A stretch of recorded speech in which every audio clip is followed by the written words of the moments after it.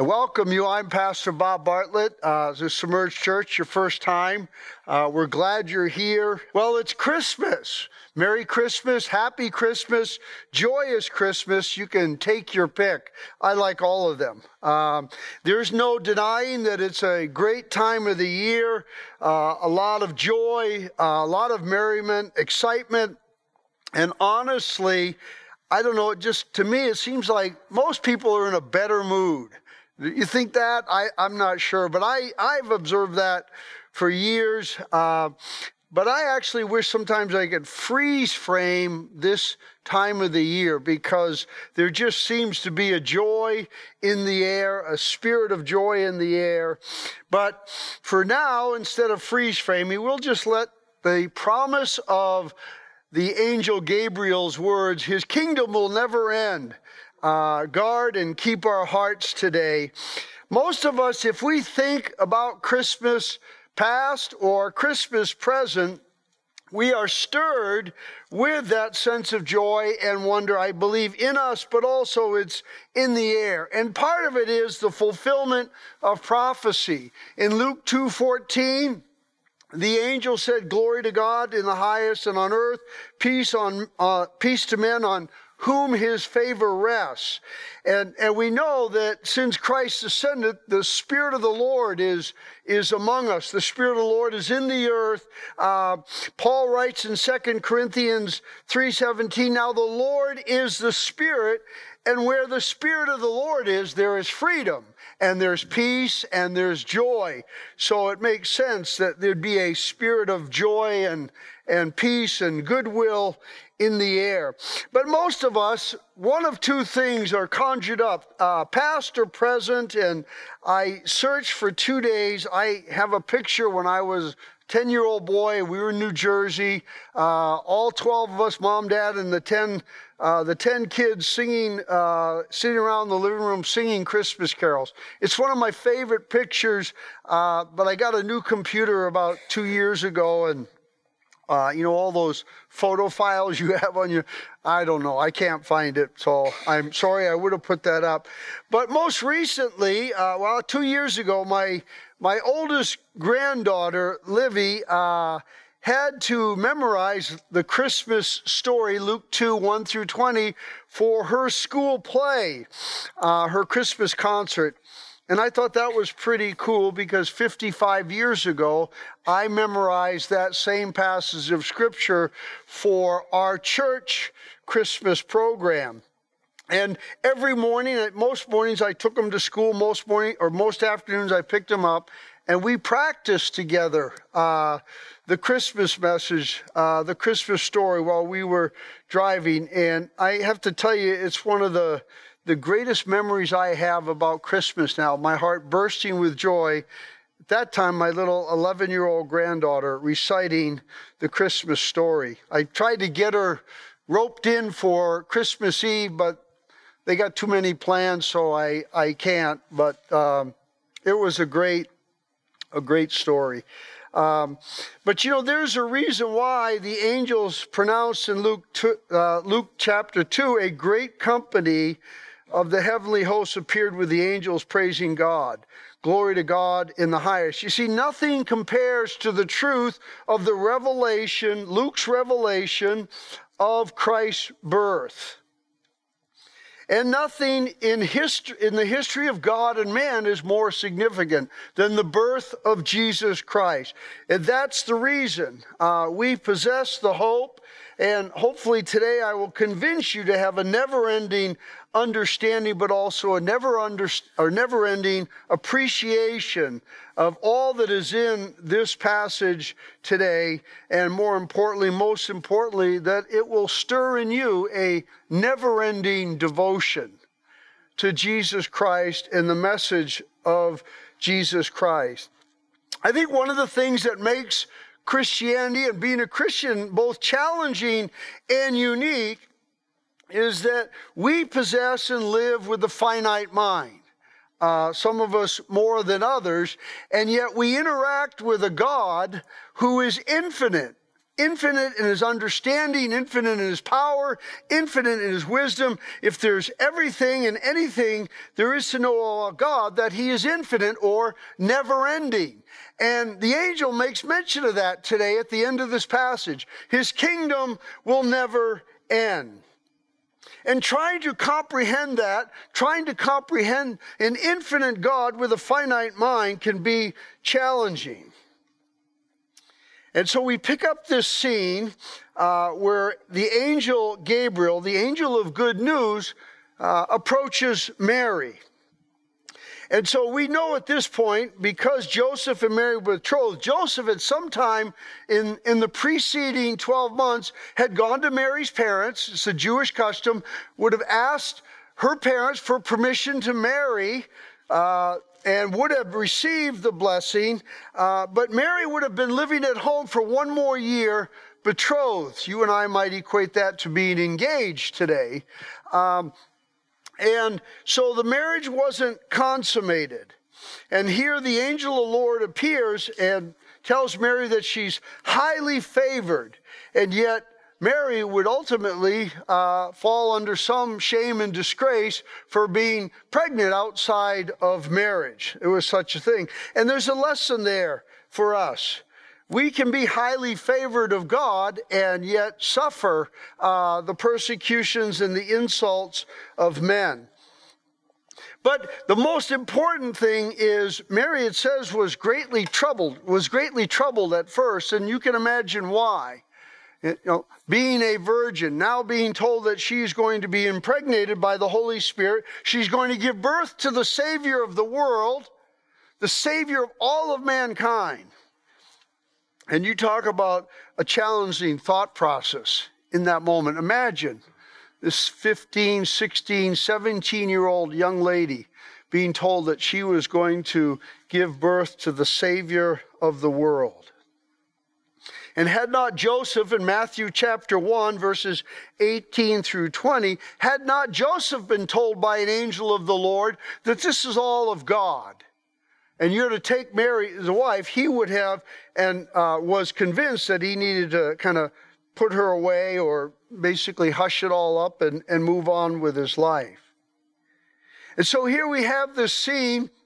Mary is overwhelmed, I think. She's trying to comprehend the unimaginable, the unbelievable, this inconceivable concept or attribute of an infinite God now dwelling within her, or soon to be dwelling within her. And another lesson there is the indwelling of the Holy Spirit in us as believers. We're not going to get pregnant, but the same idea is the indwelling God lives within us. But more than that, Christmas was in the shadows of eternity. Christmas was in the shadows of Genesis 3:21, when the great fall of Adam and Eve occurred, and God sacrificed an animal and covered Adam and Eve with skins. Christmas was in the shadows when God introduced the law, a better sacrifice, pointing the way to the best sacrifice to come. Christmas was there when the Israelites entered into the promised land, a new land of promise and of peace and hope. The same way you and I one day will enter the promised land of heaven and dwell with God for all eternity. Paul writes in Hebrews 1:2, if you're a believer that Paul wrote Hebrews. If you're not, the writer of Hebrews says in 1:2, but in these last days, he, that is God, has spoken to us by his Son, whom he appointed heir of all things, over all things. So we understand that Jesus brought the new revelation of God. Jesus is the new revelation of God. And finally and ultimately, Jesus is the complete revelation of God, the complete act of God to reconcile men to himself. And in this, there should be a season or a reason to be soberly mindful that all of man's efforts for 4,000 years, even the practicing of the law and things like that, all of it was just a foreshadow of a new and lasting sacrifice. And for 4,000 years, men have tried to approach God on their own terms, trying to define the parameters of how to approach God, trying to find the parameters of covering their own sins. And we look around the world today, 2,000 plus years after the birth of Christ, I ask a simple question: is the world you and I live in a better place? Or is it darker and more depraved? All evidence of the profound need and revelation of Christ. 4,000 years the earth spun. World was groaning as in birth pains, engulfed in darkness. All man's futile attempts to eradicate sin and to be right with God. And then the long-awaited Messiah, the Savior, Jesus Christ, enters the realm of humanity on a late starry night 2,000 years ago. And it's important to note who the angel appeared to: the shepherds, and what the shepherds represent. The shepherds in that day culturally would have been considered unclean, dealing with sheep and sheep feces and all of those. They would have been ceremonially unclean. They were often very poor, didn't have a lot of money, and lastly, they were considered outcasts.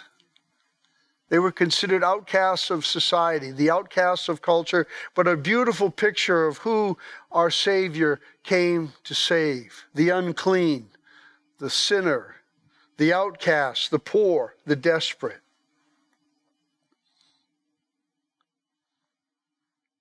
So I want to cover just 10 things. The birth of Jesus Christ, his birth is the beginning of God's never-ending supply, and the significance of the birth of Jesus Christ. And first and foremost, in your bulletin, by the way, I hope you got the right bulletin.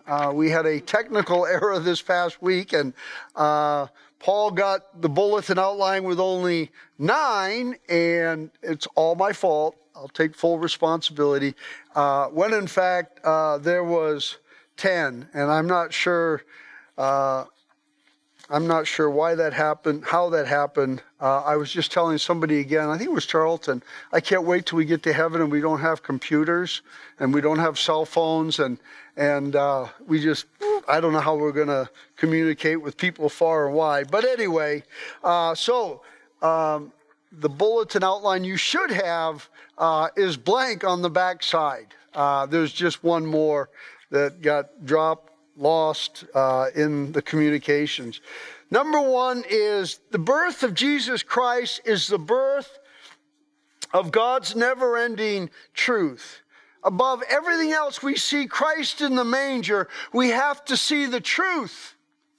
We have to see the truth of why he came, of who he is. He himself said in John 14:6, I am the way, the truth, and the life. No one comes to the Father except through me. Jesus emphatically stating that he is the propitiation for the world. You cannot, and no human being cannot approach God or can approach God on any other terms, on any other conditions, except through the sacrifice of Christ. Amen. Jesus said, I am the light of the world in John 8:12, and light and truth are synonymous. If you ever think of light, you think of a bright room like this.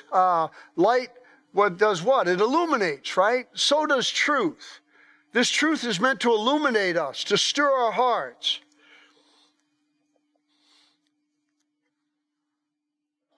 But the real truth, the birth of Jesus Christ, is the birth of God's never-ending truth that man needs saving.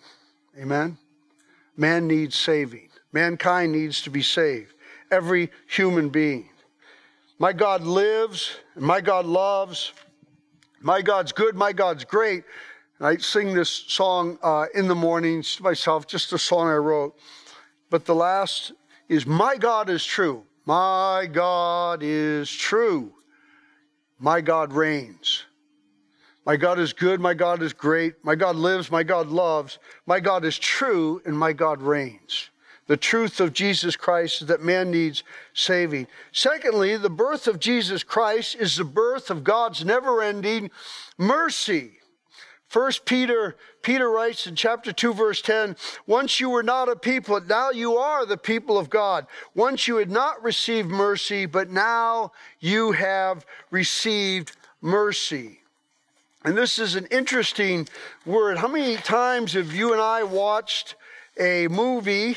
Maybe this isn't your kind of, but there's always a villain in it. I know my grandkids like to watch superhero movies. There's always a villain in those kinds of movies. And in the end, the villain always gets his due, right? But most of the time, that villain is trying to have a change of heart, or he asks for mercy, but he doesn't get it. We all rejoice because that villain bought it in the end. Amen? Well, you have to see yourself in the light of God as that you and I are all villains before God.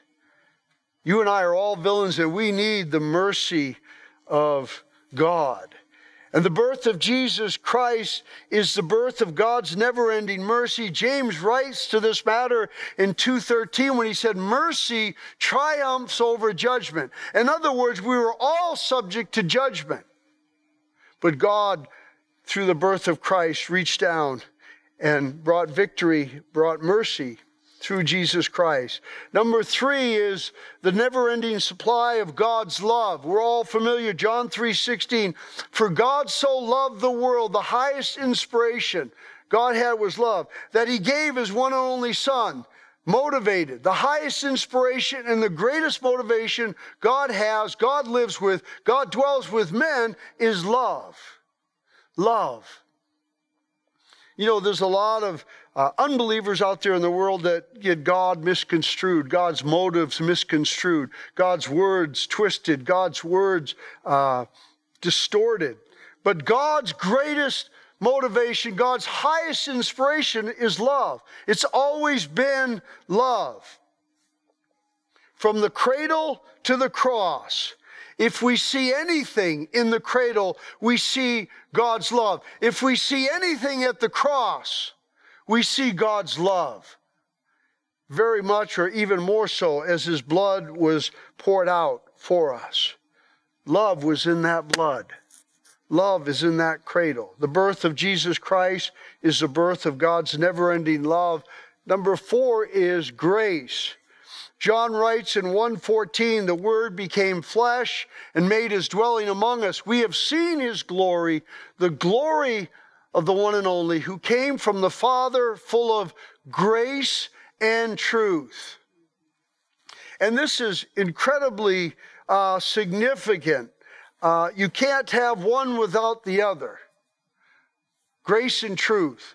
Jesus didn't come just with love. If he came just with the motivation of love, then why was he crucified?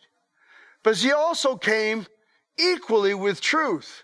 And the truth is, and he called out the religious leaders of his day, and he's still calling the lost and the sinner, the brokenhearted. He's still calling them today, calling them in love, but motivated by truth.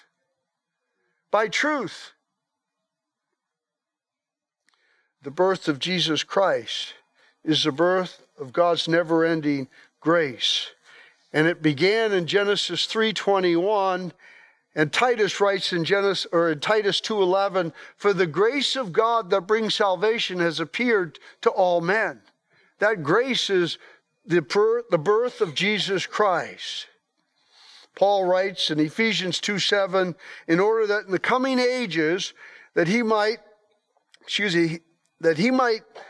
show the incomparable riches of his grace expressed in kindness to us in Christ Jesus. I apologize. Had this sinus thing all week, and told Lucas I feel like 1,000 camels have traveled through my mouth. Every night I wake up and I can't eat. My tongue is stuck. I apologize for that. Anyway, in order that the coming ages he might show the incomparable riches of his grace expressed in his kindness to us in Christ Jesus. The grace of our Lord Jesus Christ. Number 5, the one that was omitted, is peace. Jesus Christ, the birth of Jesus Christ is the birth of God's never-ending peace. We have to understand, and it's one of the great bases or starting points when you're speaking to somebody about the purpose of Christmas and the reason Jesus Christ came. You see, after the fall in Genesis 3:15, God said to the devil, I will put enmity between you and the woman. Thank you. And between your offspring and hers. Understand this word enmity. It means hatred. It means hatred. There is a hate between God and the enemy. And this seed of disobedience, the son of disobedience, and we'll look at more of this in a minute. But this seed of enmity, it simply means that man is without peace. It's a hatred, it's an enemy, if you will. And so all of mankind is without peace with God. You know, when Jesus talks about the Beatitudes, you know, one of the things he says, a lot of people misinterpret this. He doesn't say, blessed are the peacekeepers. He says what? Blessed are the peacemakers. That is, those who go around with the gospel of Jesus Christ and bring peace between God and man. You see, there's a dividing wall of hostility. Paul writes in Ephesians 2:14, for he himself is our peace, who has made the two groups one, that is God and man, and has destroyed the barrier, the dividing wall of hostility. The birth of Jesus Christ is the birth of God's never-ending peace. The peace of God that passes all understanding. The peace of God, John 14:27, Jesus leaves with us. The presence of Christ in our lives. And the greater that presence, among other things, is the greater the peace we should be experiencing, no matter what we're facing in a troubled, dying world. Number 6. That's really good, thank you. Is God's favor. The birth of Jesus Christ is the never-ending birth of God's favor. Paul writes in 2 Corinthians, for he says, that is God, in the time of my favor I heard you, in the day of salvation I helped you. I tell you, now is the time of God's favor. Now is the day of salvation. This is, I could preach just on this verse alone. This is a mouthful here.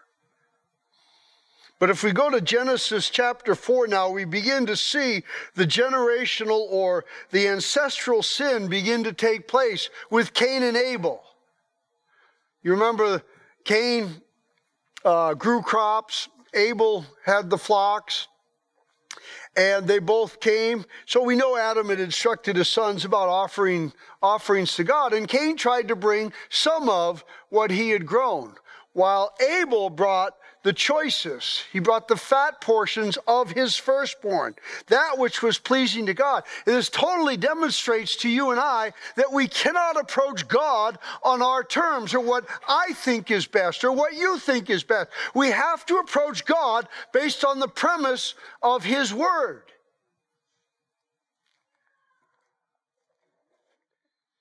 Man has been attempting to approach God on his own terms, and maybe we see it more than ever with so much of our church backsliding into apostasy. We don't have a complete understanding of the holiness of God. The holiness of God. The enmity that is between you and I and God. But through Jesus Christ, God now gives us divine favor. What is that divine favor? It's simply the acknowledgement and the salvation that is found in Jesus Christ. You and I, once we profess Christ, we receive Him into our hearts. God's divine favor is on us. And that calling, and that's what Paul is writing here, that calling is going out today into the world. This season of Christmas, that calling is going out to the world. Now is the time of salvation. Now is the day of salvation. The birth of Jesus Christ is the birth of God's never-ending favor, as the angel testifies. Glory to God in the highest heaven, and on earth peace to those on whom his favor rests. Isn't it nice to live in the favor of God? Amen? Isn't it nice to live in the favor of God? Number 7 is forgiveness. The birth of Jesus Christ is the birth of God's never-ending forgiveness, that all who come to him receive forgiveness of sins. And that's past, that's present, that's future. Colossians 2:14, Paul writes, that written code that stood against me and stood against every man, guilt, shame, and condemnation, the written code was nailed to the cross. The birth of Jesus Christ is the birth of God's never-ending forgiveness. The good doctor writes in Acts 13:38, therefore, my friends, I want you to know that through Jesus, the forgiveness of sins is proclaimed to you. The birth of Jesus Christ is the birth of God's never-ending forgiveness. King David wrote in Psalm 103, verse 13, as far as the east is from the west, so far he's removed our transgressions from us. You know, when I talked about having to approach God with finite minds, does anybody really understand what that means as far as the east is from the west? I mean, huh? They never join. North and south will eventually join into each other, but never east and west. Thank you. Never east and west. Never east and west. There's going to be no record. And it's important to note that David writes here, removed. See, the Old Testament practice that David would have been familiar with is the sacrifice and the blood of animals that covered their sins. The blood of Christ, the perfect sacrifice, removes our sin. And number 8, goodwill. Luke writes, 2:14, of the angels, glory to God in the highest, and on earth, peace, goodwill towards men. You know, it's good to have goodwill toward men and try to live at peace with all men. But this goodwill is specifically the goodwill of God to those who are birthed in Jesus Christ.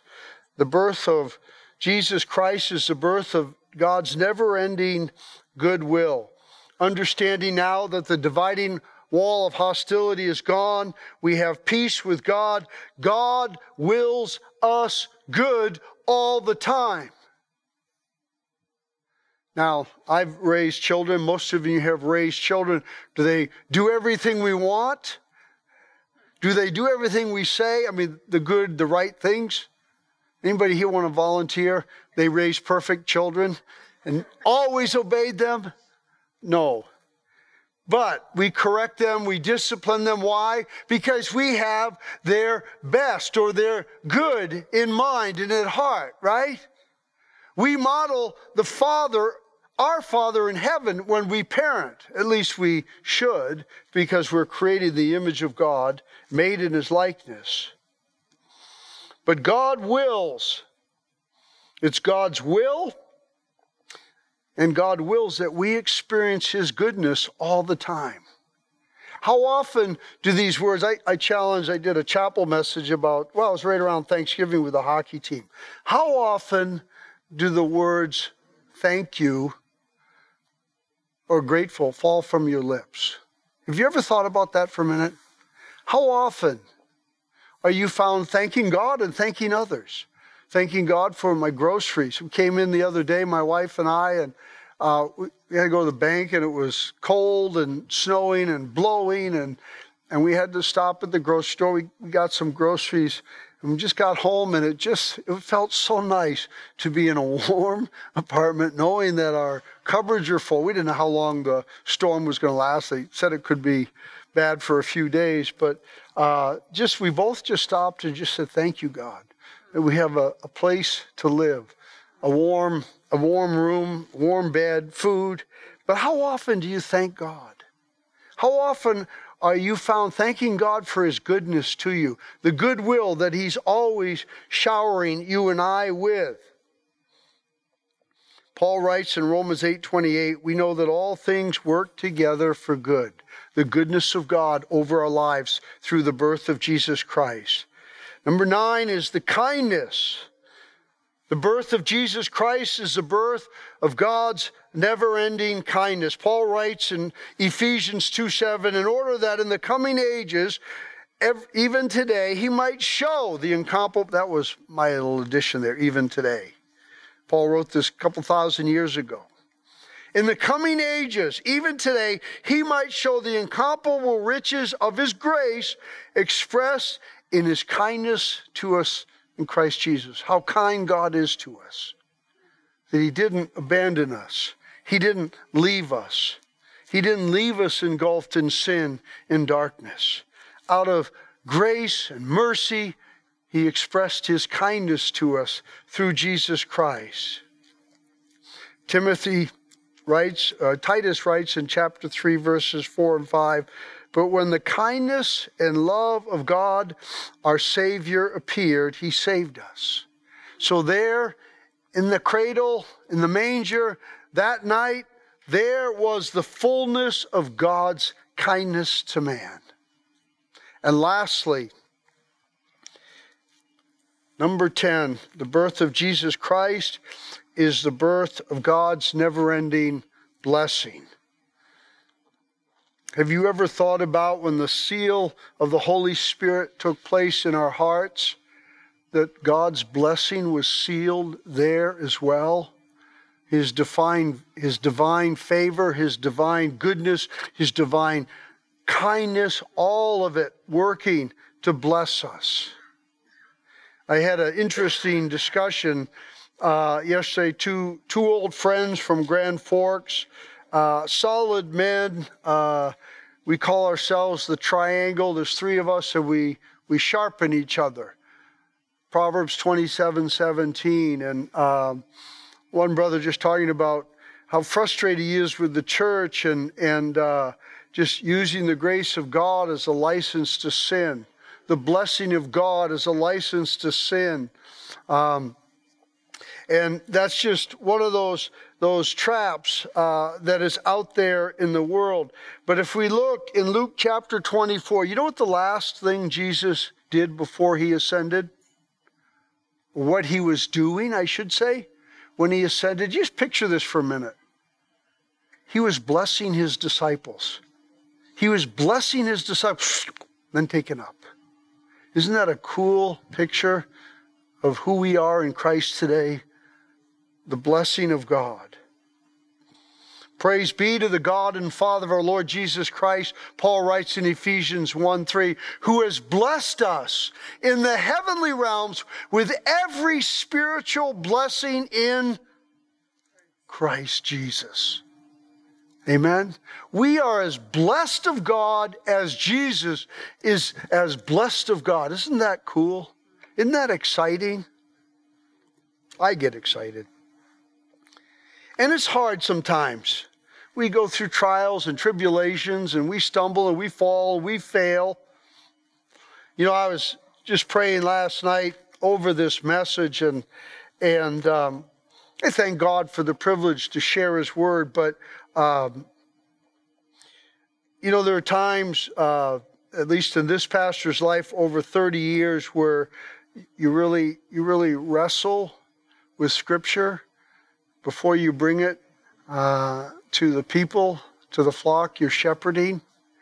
You know, we've all been through COVID over the last 2 years, and one of the big things that came out of that is the shortage in the supply chains and the supply lines, right? And sometimes we go through hardships, and sometimes I get really worked up, and I think that's where Paul gets it. When he mentioned this couple, he gets pretty worked up about some of this stuff. And I try to not get so worked up. But I forget. And I was wrestling, Lord, I forget how blessed of God I am.